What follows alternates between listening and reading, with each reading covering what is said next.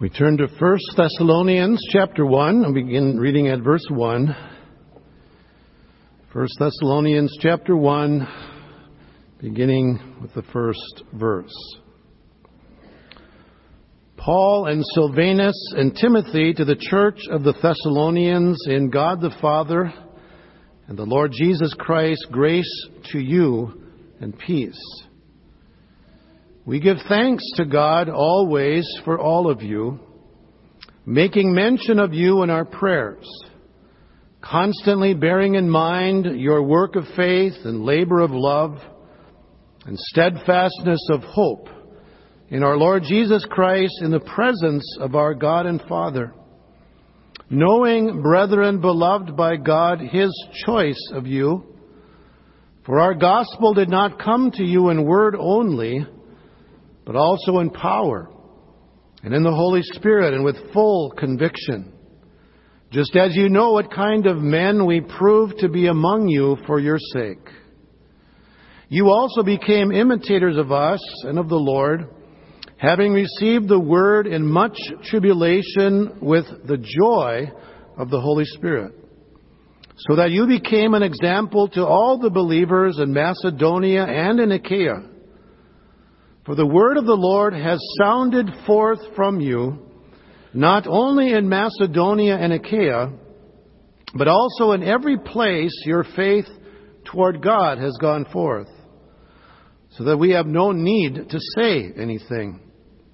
For they themselves report about us what kind of a reception we had with you, and how you turned to God from idols to serve a living and true God, and to wait for His Son from heaven, whom He raised from the dead, that is, Jesus, who rescues us from the wrath to come. Would you bow with me in prayer? Father in heaven, these are words that you have given to us by the inspiration of your Spirit. And we pray, Lord Jesus, that you would guide us into your truth. We believe that your word is everlasting truth. I pray, Lord, that the words of my mouth, the meditations of our hearts would be pleasing in your sight. For we pray in Jesus' name. Amen.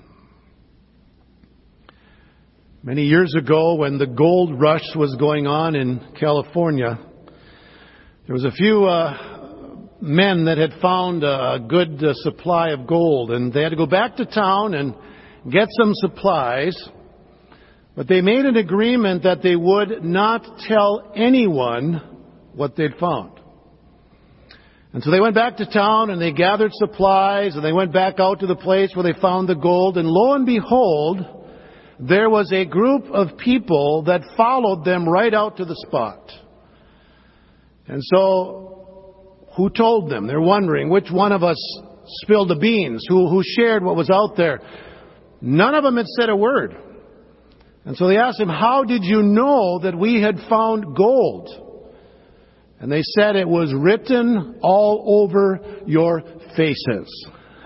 They could not hide the fact that they had found gold. If you know Jesus, I suppose we could say it should be written on our faces, but it should be seen in many more ways than that. If we know Jesus, it ought to be seen in our actions. It ought to be seen in our attitudes.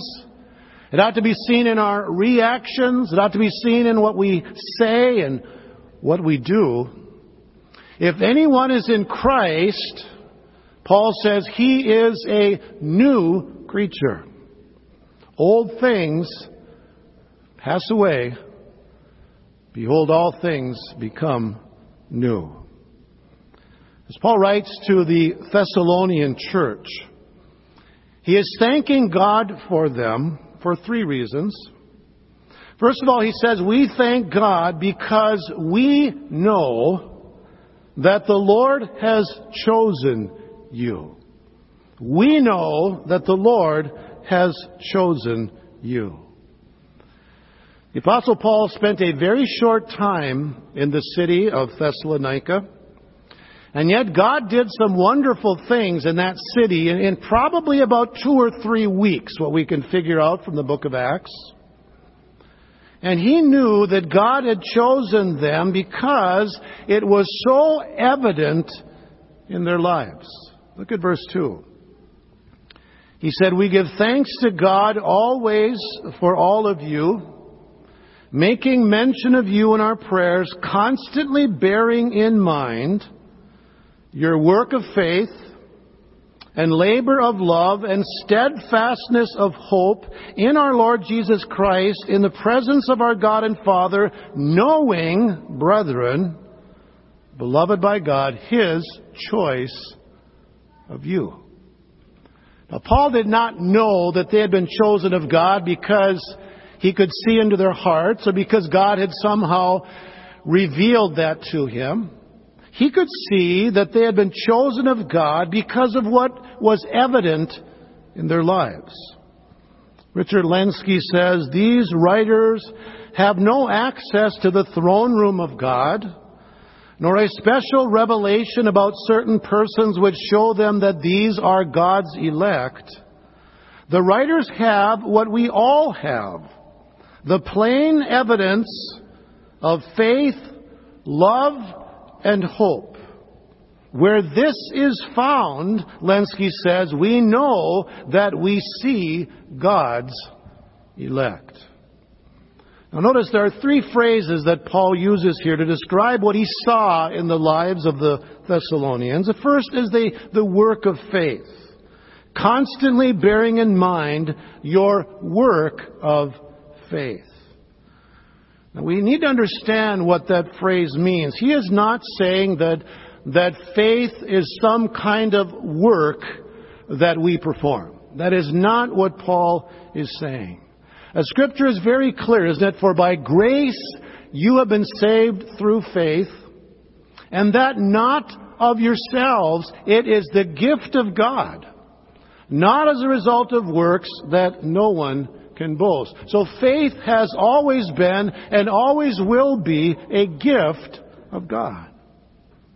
But a genuine, living, saving faith in Jesus will always be seen in good works.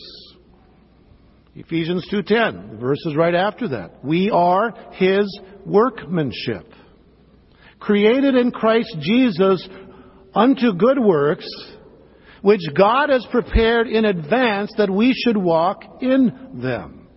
So if you have a living relationship with Jesus, it is going to be seen in your life. The NIV puts it this way: the work produced by faith. And I think that's a good way to understand that. Faith is not a work that we produce, but faith results in a changed life. There was a little girl that came home from Sunday school one day, and she told her little brother, she said, "Jesus is in my heart." And the little brother said, "Let me see." Let me see. And that's the question people are, let me see. If Jesus is dwelling in you, it will be seen, won't it? That's what Paul says.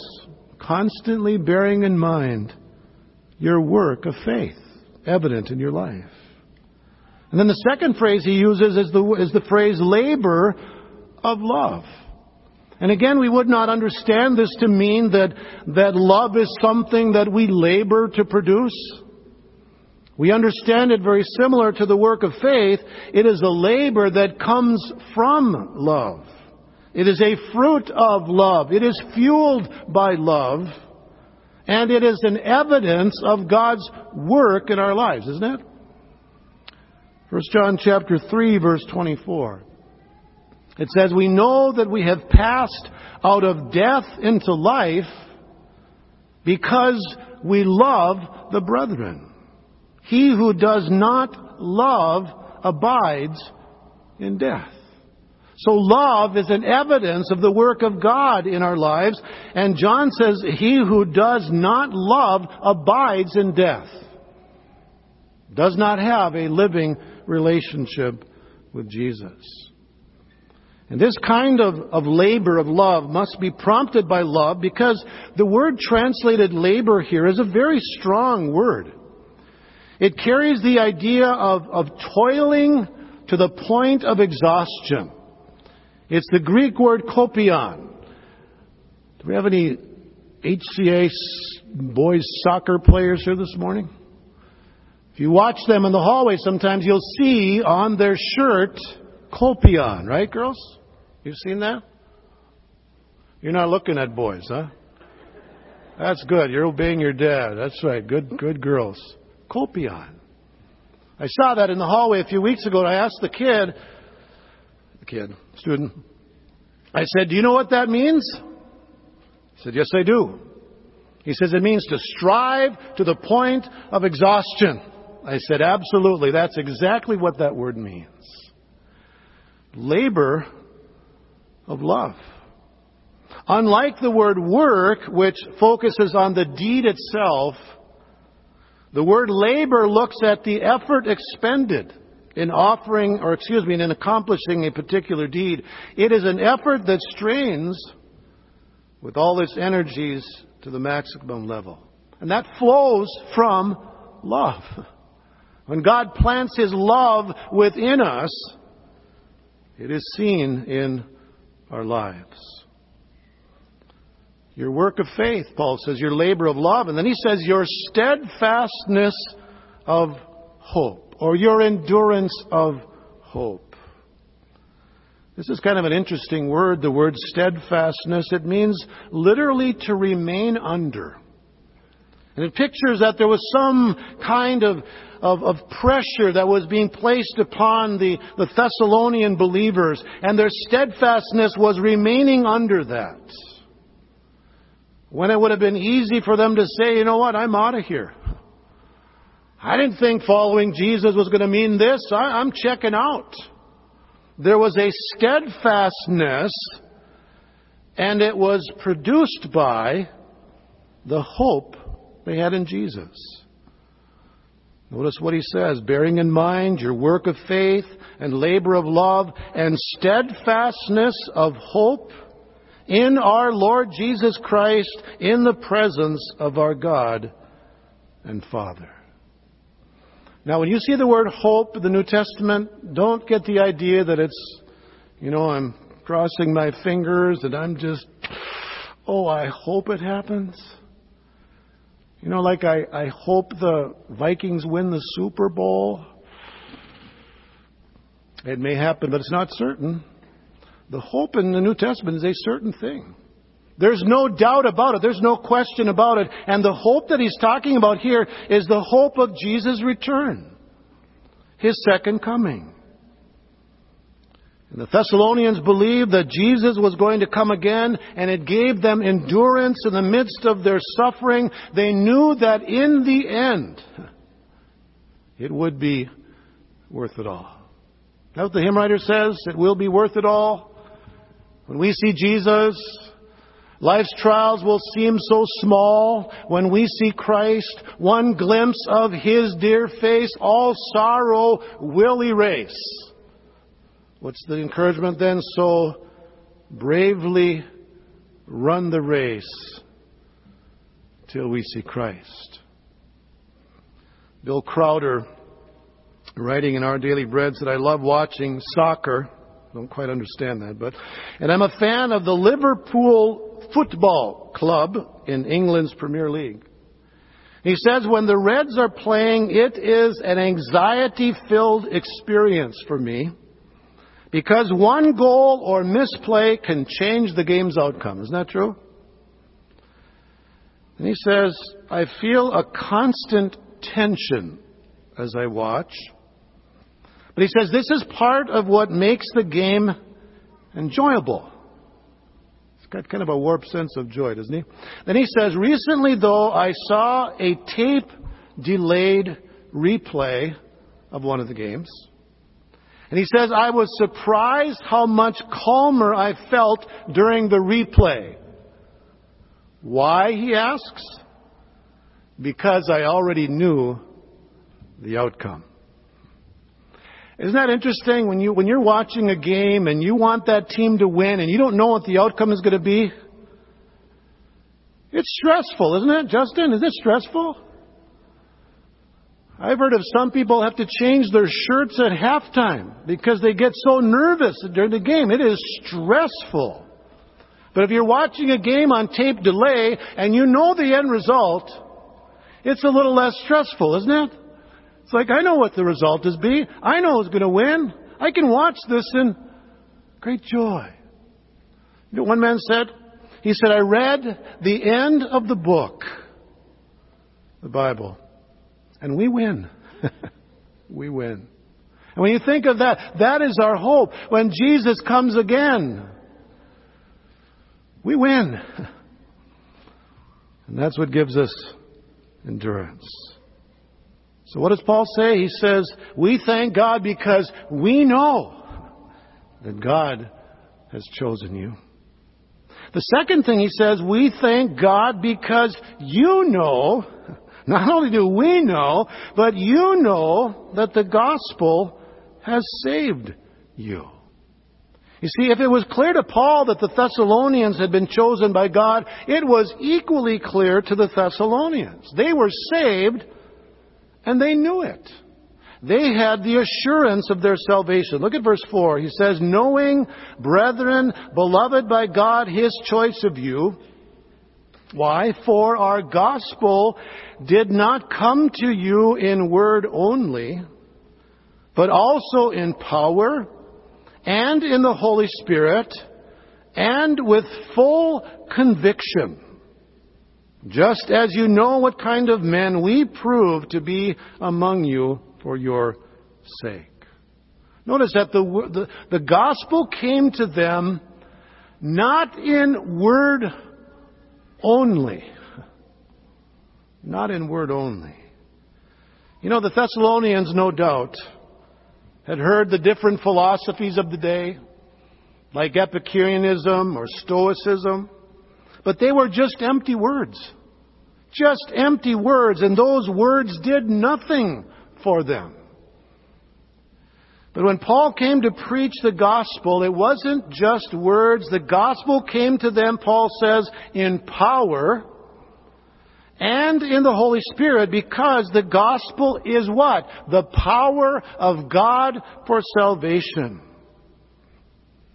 And every time the gospel is preached, the Holy Spirit is present, and those who believe are given the assurance of their salvation. The gospel comes with full conviction to those who believe. Here's what Lenski says. The word power has no connection with the miracles wrought in Thessalonica, nor does it refer to the powerful way in which Paul preached. It is the power mentioned in Romans 1:16, the power of grace unto salvation. Full conviction is not the fullness of spiritual life bestowed on the Thessalonians, not the fullness and the completeness of Paul's instruction, in fact, not fullness of any kind. It is the assurance or confidence produced by the Spirit's power of grace in the hearts of the Thessalonians through the gospel. So not only did Paul know that the Thessalonians were saved, they knew it too. Through the gospel, the Holy Spirit had given them the conviction or assurance that they belonged to the family of God. Now, I want to ask you a question. Do you have the assurance of salvation? Do you know that you have eternal life? Do you have that conviction settled in your heart today that you belong to Jesus and that Jesus belongs to you? If you don't know, you can know. And you will know when you put your trust in Jesus. What does 1 John 5:13 say?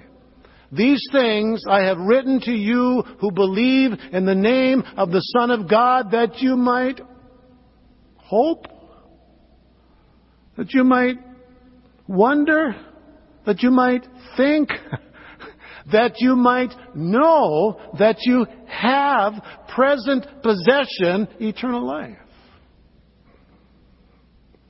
How many people you ask if they know they're going to heaven? Well, they say, well, I hope so. Or, well, I think so. I'm working on it. Really? The work's been done. Jesus did it, right? The finished work of Jesus Christ on the cross. We can know that we have eternal life. Someone will say, well, you'll never really know until you die. Well, God's Word says you can know. Aren't you glad you can know? You can walk out of this room today with the knowledge that if your life were to end this week, you would be ushered into the presence of Jesus. Is that pride? No. That is standing on the promise of God's Word. Praise God for that. Most makes a lot of Lutherans say amen, doesn't it? Yeah, there's a few of you. So what does Paul say? We thank God because we know the Lord has chosen you. We thank God because you know that the gospel has saved you. And then thirdly, he says, we thank God because others know that the Word has transformed you. Others knew it too. When Paul and Silas proclaimed the Word of God in Thessalonica, it created quite an uproar.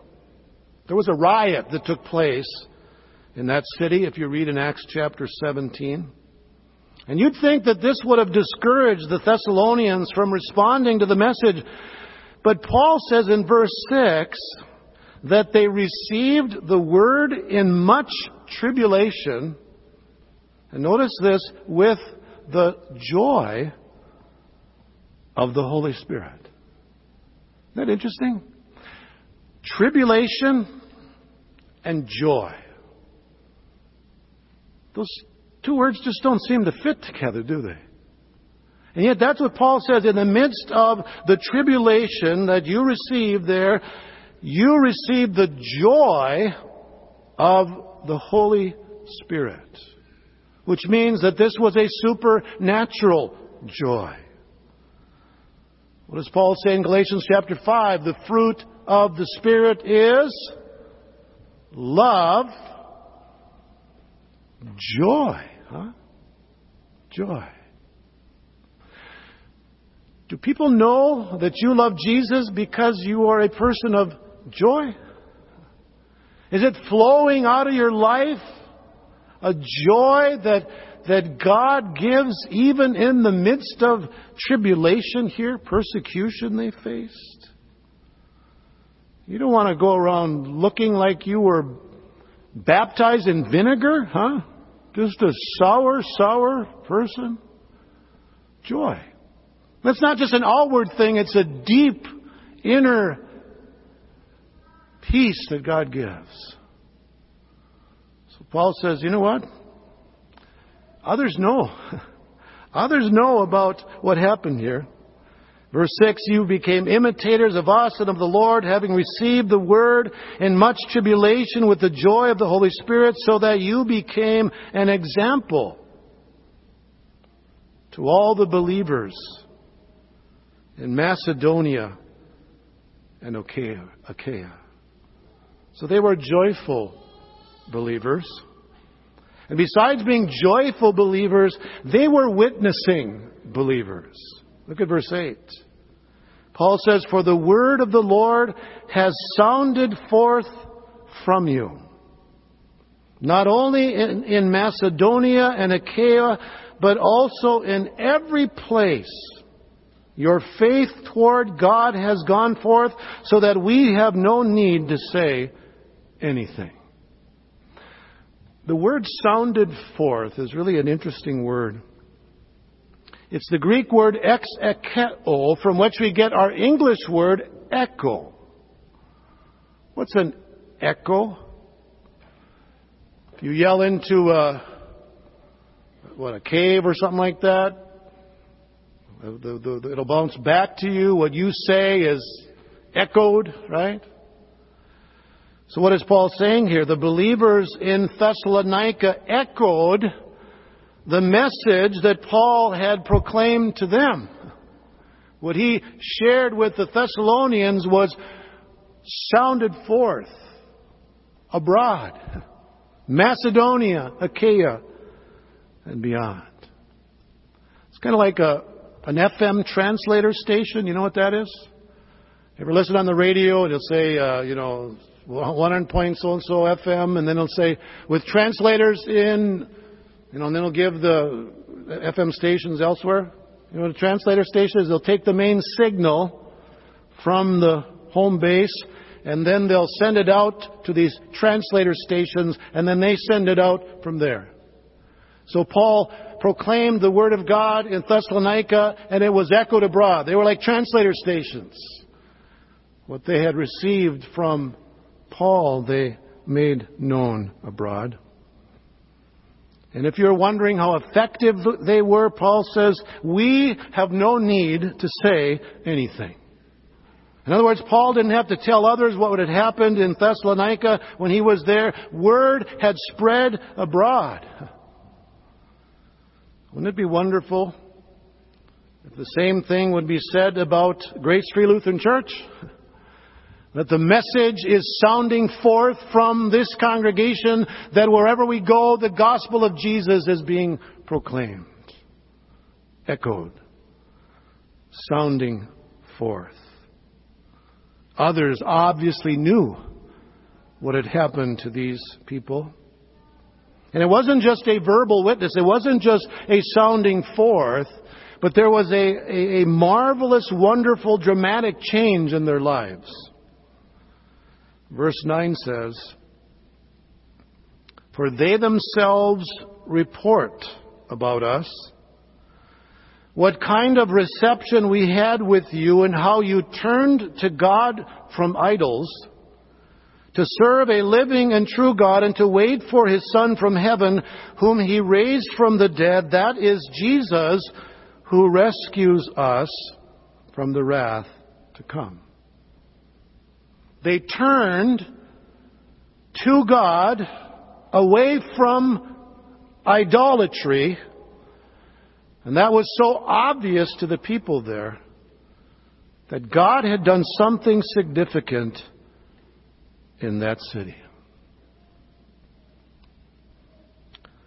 Those around them couldn't help but see the difference. Do people know that you love Jesus? Is it obvious to them that there is a living relationship between you and Jesus? Someone said, if you were put on trial for being a Christian, would there be enough evidence to convict you? That's quite a question to think about, isn't it? If you were put on trial for being a Christian, would they be able to present, here's Exhibit A, here's Exhibit B, here's Exhibit C, here's the evidence of God's work in your life? It happened in Thessalonica. Paul saw it. The Thessalonians knew it, and all those around them could see very clearly what God had done. And that is the reason why Paul gives thanks. Because this was God's work, right? We give thanks to God, making mention of you in our prayers, constantly bearing in mind your work of faith and labor of love and steadfastness of hope. So the glory goes to God, every bit of it. Paul isn't saying, he isn't saying, we thank you for what wonderful people you are. We thank God for what the gospel of Jesus Christ has done in your city. We know it. You know it. Others know it as well. We have reason to praise God, don't we? If you're saved today, it's because of God's gracious work in your life. He chose you. And you said, yes, Lord Jesus, I want you to be my Savior. Salvation is the work of God. And the praise and the glory belongs to Him. And that's why Paul says we thank the Lord for what God did for you. I thank God for what God has done for you to save so many of you here this morning, to transform you, to change you, so that I know and you know and others can see what God has done. But maybe you're one of those that really doesn't know Jesus today. You can't say, I know in whom I believed. I know that I have eternal life. Jesus wants you to know that you have eternal life. And it is not based on any good work you have done, but based on the good work that He has done. He died and rose again to offer you forgiveness and eternal life. Trust in Him today. Receive that message, that good news of salvation, that you might know that you have present possession, eternal life. Let's pray. Father, we thank you for your goodness. Thank you for the gospel that has the power of God unto salvation for all who believe. Thank you, Lord Jesus, that you save us not because of righteous deeds which we have done, but according to your great mercy. Oh, Father, do that work in our midst this morning. Draw us to yourself, O God. And may you receive all the praise and glory and honor in what you accomplish in our hearts here this morning. For it is in Jesus' name we pray. Amen.